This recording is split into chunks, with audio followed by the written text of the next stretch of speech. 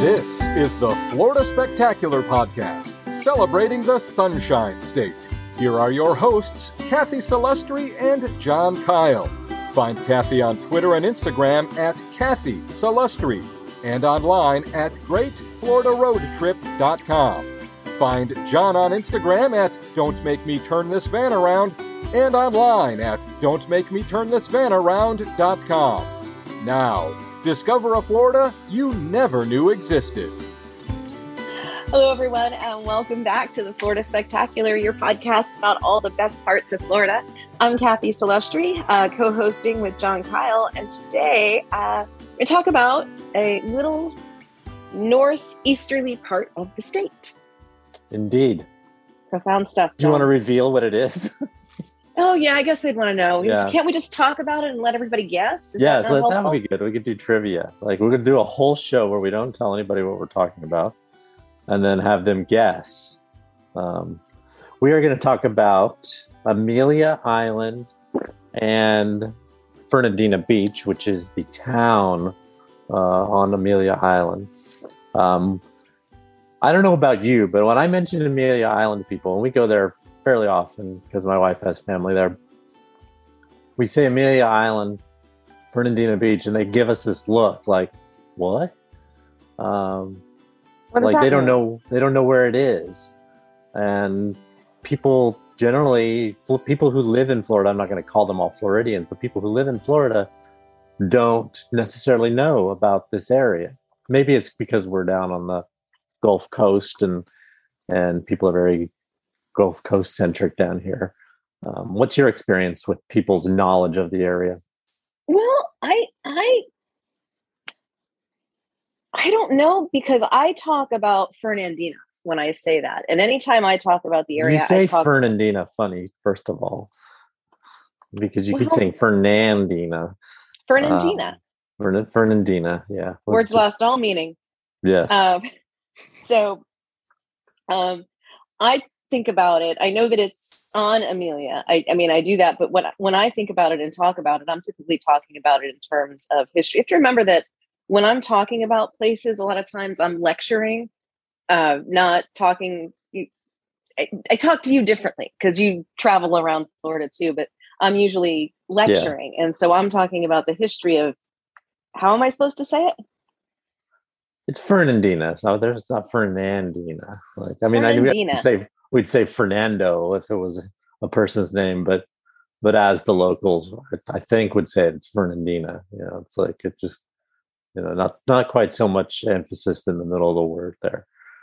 So I talk about its history and how many flags it's had, and the Spanish and dates to the 16th century and Jean Ribault, and just I go into all that. So I think either people are really interested in that or their eyes just glass over anyway when I'm talking. So if we start with the basics, Fernandina, Amelia Island is just north of Jacksonville, right before you get to Georgia, right?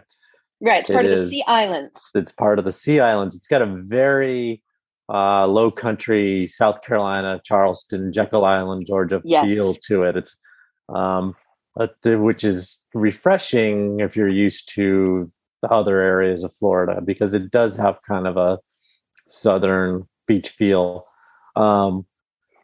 When people go, where is that again? If you say Amelia Island Plantation, sometimes that'll jog some memories, because Amelia Island Plantation is this big, huge resort that has been there for a long time. And it was kind of designed in like an older resort style, like a kind of strung out under the oak trees along the behind the dunes. So it's kind of an interesting place, because it does not exude Florida resort style as much as it does sort of a southern resort beach style. I think it's interesting for that reason. It's I love the southern vibe. You know, if some people in Florida are familiar with the saying, you have to go north to get south, because down here where we are in the Central Gulf Coast, it's New South, meaning that it was predominantly settled after the end of the Civil War. But Gainesville and Points North are Old South. They were predominantly settled before the Civil War. So there is a difference. what I love so much about the islands, especially as you're going right up into Georgia and South Carolina, that whole chain of islands just is such a beautiful southern island feel, which is different than a Florida beach vacation. Woohoo! Why don't we get drunk and screw and listen to the Jimmy Buffett cover band vibe? Right. It's just different, and I like that we can have such a different beach, and I love going there. I had a great experience there when I was there in September. We were camping at Fort Clinch, and it was just like this completely magical experience. We got to see a submarine surface. I got to see a very, very small gopher tortoise in the wild. I mean, like smaller than my hand. Just all the wildlife, the deer, the sun. It's just gorgeous. It's just such a beautiful, magical place. Don't care for the mainland. Very crowded. Maybe it was the time of year we were there, which shouldn't have been. But the coastal mainland, areas, you mean like over the bridge in Yulee? I mean, or are you talking about like Fernandina Beach, the city, the town? The city, okay. Fernandina Beach. Because Yulee, it's still on the island. Fort Clinch is in Fernandina Beach. I mean, it's you drive out, towards the beach, and it's tucked behind neighborhoods. Yeah. Yes, it is. But I like the coastal neighborhoods there. I was impressed the first time I went there of how the neighborhoods were basically built right up to the sand dunes almost in some places, which I'm sure is an environmental disaster. But it is definitely interesting the way you have that skinny strand of land between the road and the beach, where they have these huge dunes, like quite tall, with houses built in them, and usually room for one house. And if you know Florida beaches and how they behave during major storms, you know how quickly there can be no room for a house there. But it is kind of in that little, I don't know if you've ever obviously we've all tracked hurricanes as they come through, but the way the coastline curves in at Jacksonville there, it makes it very difficult because the hurricanes tend to come from the south. I'm saying Be careful, man. Don't jinx anybody. I know. I'll stop right there. But typically hurricanes tend to go up, and then make perpendicular landfall with Georgia and South Carolina because of the way they angle towards the south. That is not to say that Jacksonville and Fernandina have not, and St. Augustine have had some terrible, terrible storm damage and flooding over the past few years. So they're not immune from it, but it does explain why you do still see some beach shacks that haven't fallen into the sea along there. I want to say that the plantation goes back probably like 40 or 50 years or whatever. So it's kind of got this old feel. There's obviously been lots of new things built at the plantation, but there's also relatively within the last 15 years, I would say, a Ritz-Carlton is down there towards the plantation. And they hold a Concours d'Elegance, which is like this super duper fancy car show.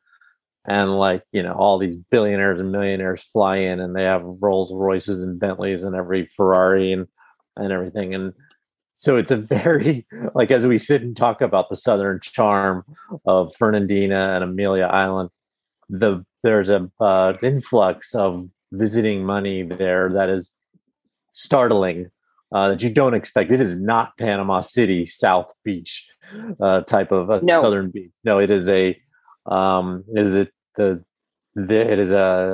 definitely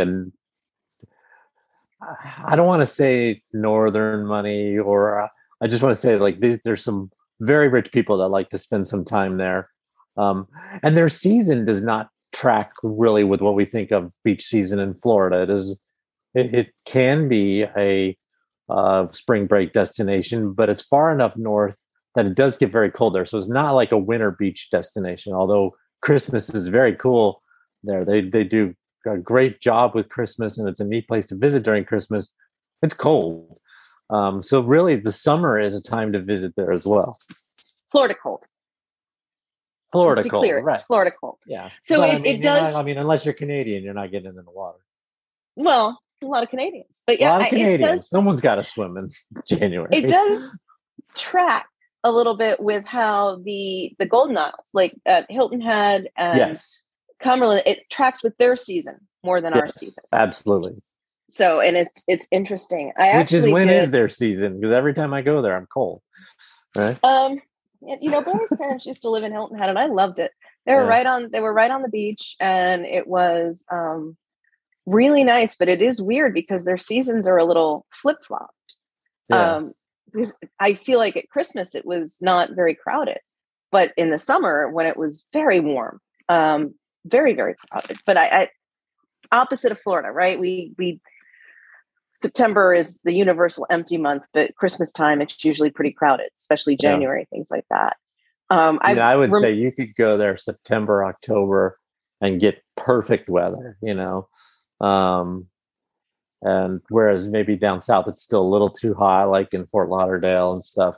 Yeah. We go to Jekyll Island. We've been there a couple times. We were there in January and it's cold. It's a cold beach. You're not like out there sunbathing or anything, but it is neat to visit these places when it isn't beach weather, because they do have a little bit more to offer than just the beach. There's history, there's dining. Yes. So are you familiar with the War of Jenkins' Ear? No, but I think you're going to tell me. I'm not going to give you the whole history lesson, but I'm glad that you mentioned history because we stayed at the King and Prince Resort, which is not in Florida, but it is in the Golden Isles. It's no, but it's right there. It's part of the Golden Isles, and there's a national memorial there that I cannot remember the name of.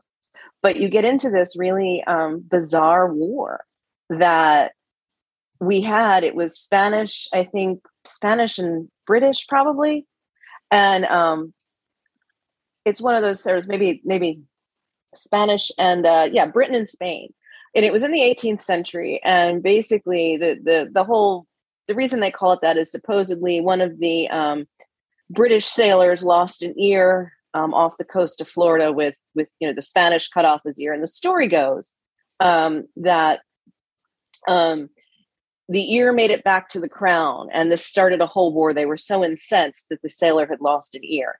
Now, the reality of the ear actually getting back from the coast of Florida, right at the Florida-Georgia border to Great Britain is, I'm going to call bullshit on that a little bit, but that was what we said. So it was basically piracy, even though we don't like to call it that. British ships kept Spanish ships fighting the whole thing, and anyway, this started a war, and King George was very upset. He was always off about something, and basically, it was for the battle. It was a battle for the border, essentially. And if things had gone differently, I always tell people Florida would be having British food all over the place instead of black beans and rice and Cuban, this wonderful Spanish influx that we've had. Interesting. Yes.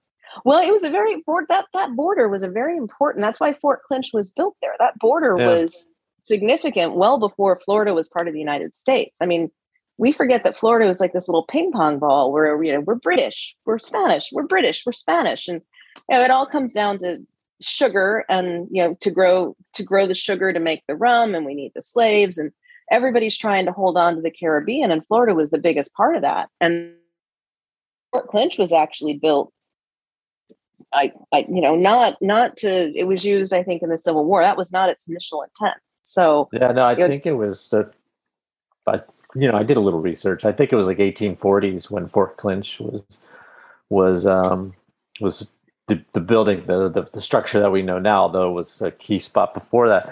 I think the interesting thing about that area also is like many outposts in the Civil War in Florida, like Key West, Fernandina fairly quickly became a Union. The Confederates couldn't hold it. They weren't going to devote the resources to hold it. So the town sort of was in this middling, like, we're in the South, but we're not being controlled by Confederate forces. And then, so like when the Emancipation Proclamation was read, there were free blacks in Fernandina who celebrated the Emancipation Proclamation, and General Shaw's Black Regiment that we know from the movie Glory was there for a spell as well. And I've been spending a lot of time with General Shaw because he fought at Olustee, and my family, we visited Olustee. We were just in Boston where there's a big memorial to General Shaw, and then he's got a tie to Fernandina Beach. So when we think of these, we think of Florida as being all new, all post air conditioning. But if you go to Fernandina, you're going to get an old town that looks like someone dropped Savannah on the beach, in a way, like old Savannah, not like new high-rise Savannah. It's like, it's got the main street, it's got the ice cream shop, and it's got the Lily Pulitzers and all. It's got all the resort wear shopping, and the boat people clothing and everything. But it's got great food, and it has real history. The museum there is very cool. We took our kids there back a few years ago, and I remember not only was it a cool like local history museum, but are you talking about the Amelia Island Museum of History? Yes. They've got all kinds of stuff on pirates and stuff there, but they also have I'm one of these people that actually likes it when they throw up an exhibit with a whole bunch of words where you just read the history of the area, and it wasn't like it was crowded or anything, so I don't mind getting that. But also they did a good job with just a lot of artifacts and everything. Really funny story is they had some kind of a thing where they had a sound effect with some pirates singing music or something. I can't remember exactly what it was, but our kids realized that it was an Alexa back there playing this thing. Really? And so they started talking to this Alexa. They're making it do things that are, they just had it playing other music. It was random. I was like, hi. And this was when they were this is several years ago. So they were pretty small at the time. I was like, good for you for figuring that one out. So note to the museum, don't let the delinquents mess with your Alexa sound effects. Your kids are not delinquents. Yeah. I mean, it's a little stretch calling your kids delinquents. Hack a museum. That's well, if the museum is silly enough to use an Alexa, right? I mean, they're all so they're not beyond figuring out the inner workings. But yeah, I would definitely visit that. Talk about Fort Clinch though, because you're I love Fort Clinch, but you love Fort Clinch. So I'm fascinated about everything with Fort Clinch. So you mentioned they started construction on the fort in the 1840s. Actually the first fortification started in the 1700s. But it was almost, I think you can go to the State Park website and it'll tell you, they started fortifying it in the 1700s, which was part of the we're Spanish, we're British, we're Spanish, we're British type of nonsense. But then they started building the fort. There were some French too in mix there, weren't there? No, they tried. They tried. I mean, they didn't do so well, but they did try. Yes, there were some French, but they never really got a stronghold. Like the Spanish were pretty serious about holding on to it for couple centuries. The French weren't trying to change anybody's religion. That was the problem. They were escaping persecution, I believe. But I mean, it was they just weren't. They just wanted to make the money. Weather. Yeah, right. Well, I mean, they weren't paying attention to the weather. I mean, there was a hurricane coming, and the story goes they didn't really know, I guess, what that was, and they just ran into some problems, and the Spanish used it to their advantage. And anyway, so the fort itself started taking shape in the 1800s, even though Fort Clinch the area was fortified in the early to mid 18th century. But by the 20s, basically, that's it. It was demolition by neglect, and was sold. It belonged to the army then, because they figured, well, we're not going to need this as a fort anymore. This is all the United States now. We won't ever need it. So basically it just started to fall apart. And then during the Depression, when we had the Works Progress Administration, the Civilian Conservation Corps, which were the men, they were like 25-year-old men, and they were young, strapping men. They used to call them Roosevelt's Tree Army because they would do things like go plant trees, and they were put to work. They were paid, I think, $30 a week or a month or something, and most of it had to go home to their parents. But they did work on our first 9 parks and Fort Clinch. They worked on Fort Clinch. And what's really amazing to me about it is that it was company 1420. And they were at Fort Clinch. And one of the jobs they had to do is that because the fort's right on the water and storms, I know there's no hurricanes. You've made that clear, John. No, I don't regret saying that. Well, but no, I mean, there's been there over the years, there've been a lot of like crap, sand and dirt and other stuff. And so these men, these boys, these 25-year-old boys actually used wheelbarrows to carry out tons of dirt and clear it out. And they basically, restored the entire place. And so it was just a really incredible, it was backbreaking work. And that to me, in and of itself, is it's this piece of history I think people do not think about. I don't know how many people go to Amelia for the Shrimp Festival and don't go to Fort Clinch, but it really has some pretty good history. When we were there in September, we went into the fort and we're walking around, and there was a guy dressed like a soldier, a period soldier. And I wanted to ask him questions, but I don't like, you ever go and you have the reenactors who pretend that it's still 1860 and they're like, right. What is that device in your hand? What are these strange clothes you have? Yeah, I don't want to do that. Yeah. Like, look, I please don't make me pretend that you actually lived when dysentery was a thing. Okay, I don't want to do it. So I was really hesitant. Finally went up to him and he wasn't like that at all. Was not like that at all. Super happy to talk to us. And I started talking about the WPA and the CCC. And he was really cool. And he said, because I mentioned that we had been at Myakka, which was another state park. And that was the state park because this happened, the Depression, we still had segregation in Florida. All the Black CCC workers had to go to Myakka.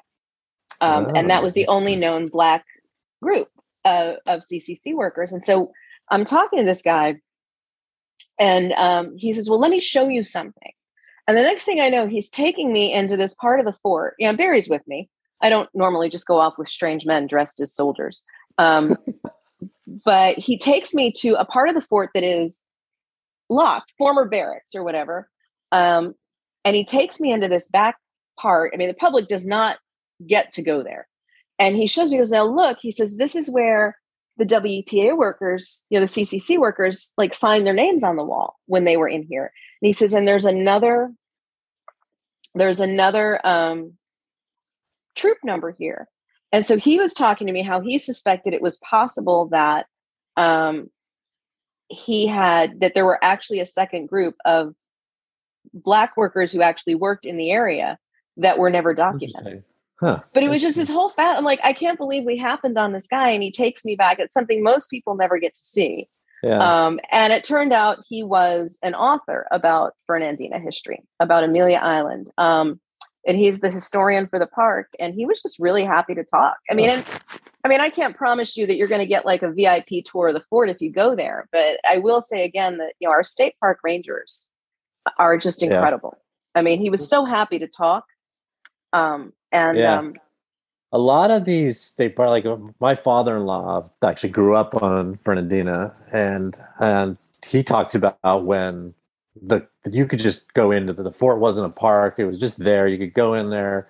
They would find artifacts, and of course, this is my father-in-law. He's telling me I'm finding arrowheads and this and that. Who knows? But it was just like kids that lived on the island would just go up there and ride their bikes and climb around and have totally free access to the place. Now when you get there, you pull up to that front gate and you think, okay, I'm entering the park. It's like another couple miles through the park. And then I think it's like 3 to the campground. Great place to camp. And great beaches there. The fort is amazing. And I agree. I think it is kind of like, it's neat. It reminds me a lot of Fort DeSoto in the way that you have this really rather large park in a place that otherwise would have been built out by Florida real estate. Absolutely. That's prime real estate. Yeah. Like I know Molino State Park and some of these state parks up there that the CCC was involved with. I was on turning these into national parks. They didn't know, whether or not the national park system would take interest in these properties. So there was kind of halfway an eye towards turning them into national parks. I think it was probably a lofty expectation, given what we know of what does get chosen to be a national park, and that they are kind of few and far between. But that's the care that went into them.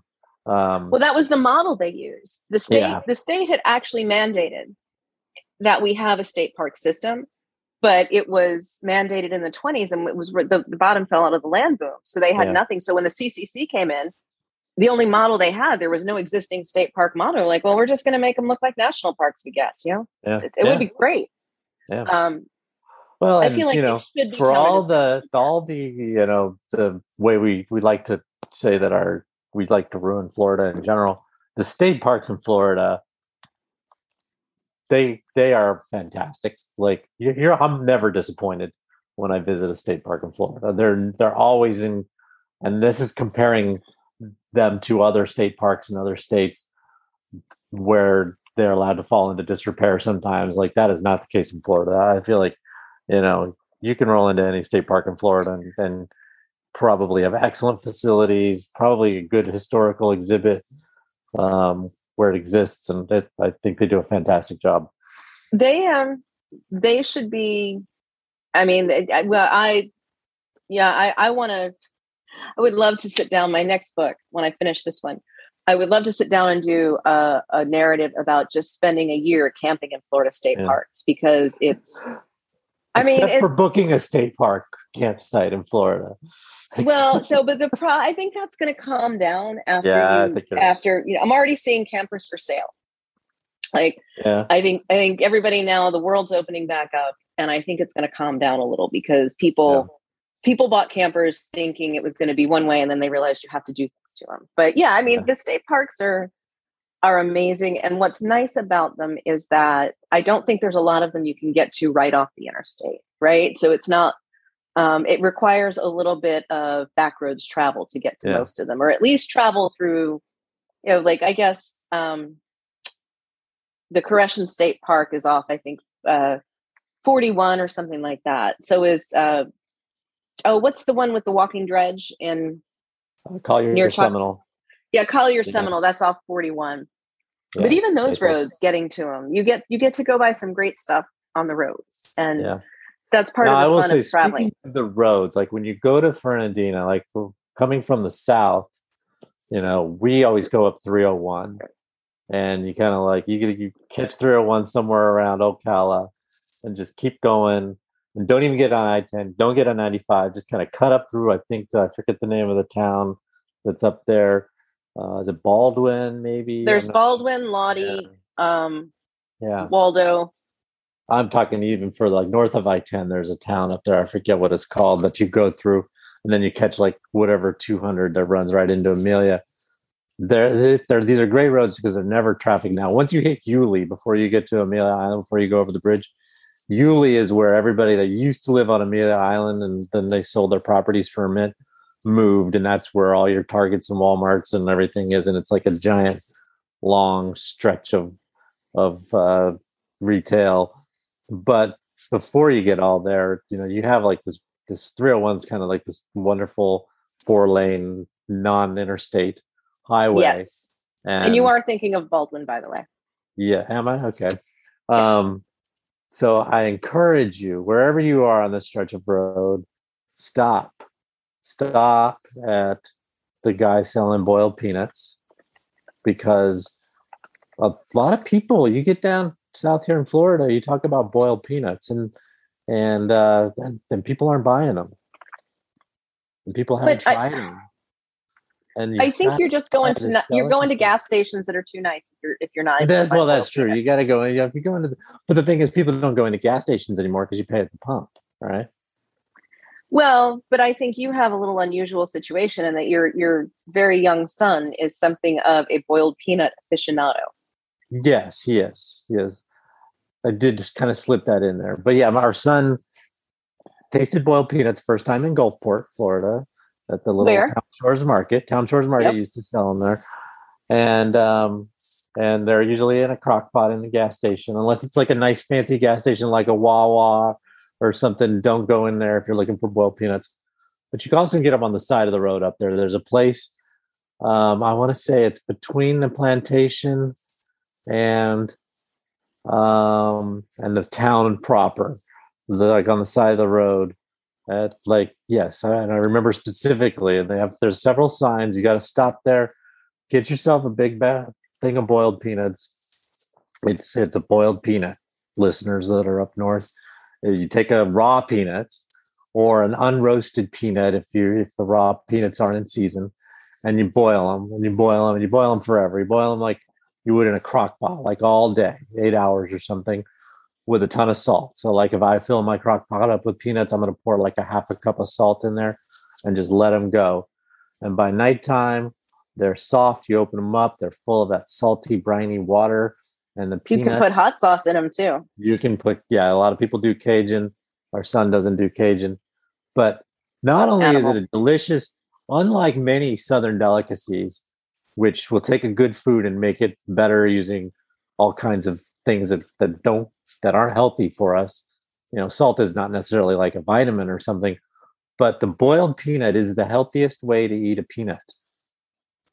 Tell me more about this, because I'm having a hard time with that.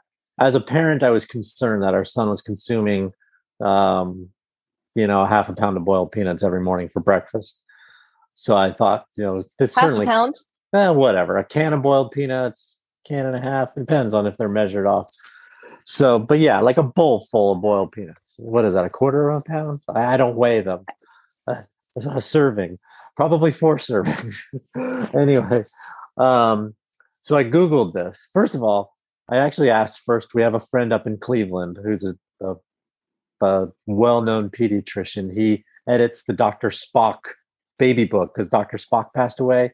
So yes. Robert Needleman edits the Dr. Spock baby book. And we said, is it okay for him to eat these boiled peanuts? And he was like, unless he's like, shouldn't eat salt, like, he's got hypertension or something, or, some condition that says, your body's reacting to salt, it's okay. It's really hard to eat too much salt, right? And really? So he said that's okay. And I was kind of like, he was being, I took his word for it, but then I had to Google it. And researchers at one of the universities now, I think it was Alabama, Birmingham, did a study on the boiled peanut. And the boiled peanut retains its antioxidants, its cancer-fighting agents, and its vitamins better because they're boiled in water and cooked in the skin. Whereas when we roast them, we're removing a lot of those properties. It retains it 4 times as much as other preparations of the peanut. Typically we roast them. The boiled peanut is healthier. And when you consider, the garbage that people call breakfast these days, something that is so loaded in protein, and fiber, and antioxidants, Is this podcast sponsored by the Boiled Peanut Commission? It is not, but Peanut Patch, if you want to reach out, I've been trolling you. We go through a lot of boiled peanuts in this house. Like I buy them in the restaurant size cans, or I'll buy huge bags of them and do them myself in the Instant Pot. That's my new method, is the Instant Pot. Shaves a couple hours off of it. But they are delicious, I'm telling you. So when you're driving on one of these country roads and you see boiled peanuts for sale, don't go, I'm afraid to stop there. That's going to be weird. I don't know how to eat them. Go buy them. They come in they usually give you a bag or a styrofoam cup, and you just don't eat the shell. I've seen people try and eat the shell because they're softer than a regular peanut. Don't eat the shell. You suck kind of suck the juice out. You open it, you kind of suck the juice out, and then you open it up, and the peanut is soft, almost like a bean, but not as soft as a bean, but soft, as a bean that's been cooked. And they're delicious. They're fantastic, and they're good for you. Better than a lot of the junk food out there. So okay, well, just they're not junk food. Go to Amelia Island, Fernandina, there, and stop at one of the roadside stands or a gas station. The ones in the gas station are good. In fact, the study in Alabama found that the canned boiled peanuts actually were were actually a little bit healthier than the roadside stand ones for whatever reason. And I could give you a whole thing on the civil rights history of the boiled peanut if you want, but that might be for another episode. I mean, we've gone into a very peanutty area here. Yes. That I didn't expect to go, but I will make sure that we reach out. John mentioned Peanut Patch. Listeners who are not as aggressively pursuing the boiled peanut probably don't realize that most of the cans of boiled peanuts that you can get at grocery stores, and also that they use to make the boiled peanuts at the gas stations, comes from a company called the Peanut Patch. Yes. So I actually follow them on Twitter. I too am a boiled peanut fan. I followed them on Instagram. We've actually been reposted on their Instagram. But when I reached out to try and get a pallet of boiled peanuts, they told me to be a store, which I am not yet. So you couldn't buy a pallet of peanuts? I don't really have a loading dock at my house, so I could probably go to Walmart and buy a pallet of them off of Walmart. That's what I need to do. You can also get good boiled peanuts, not Peanut Patch, but boiled peanuts at GFS. They sell them in the freezer. They're good. Gordon Food Services, yeah. Okay, well, I'm when we do an episode.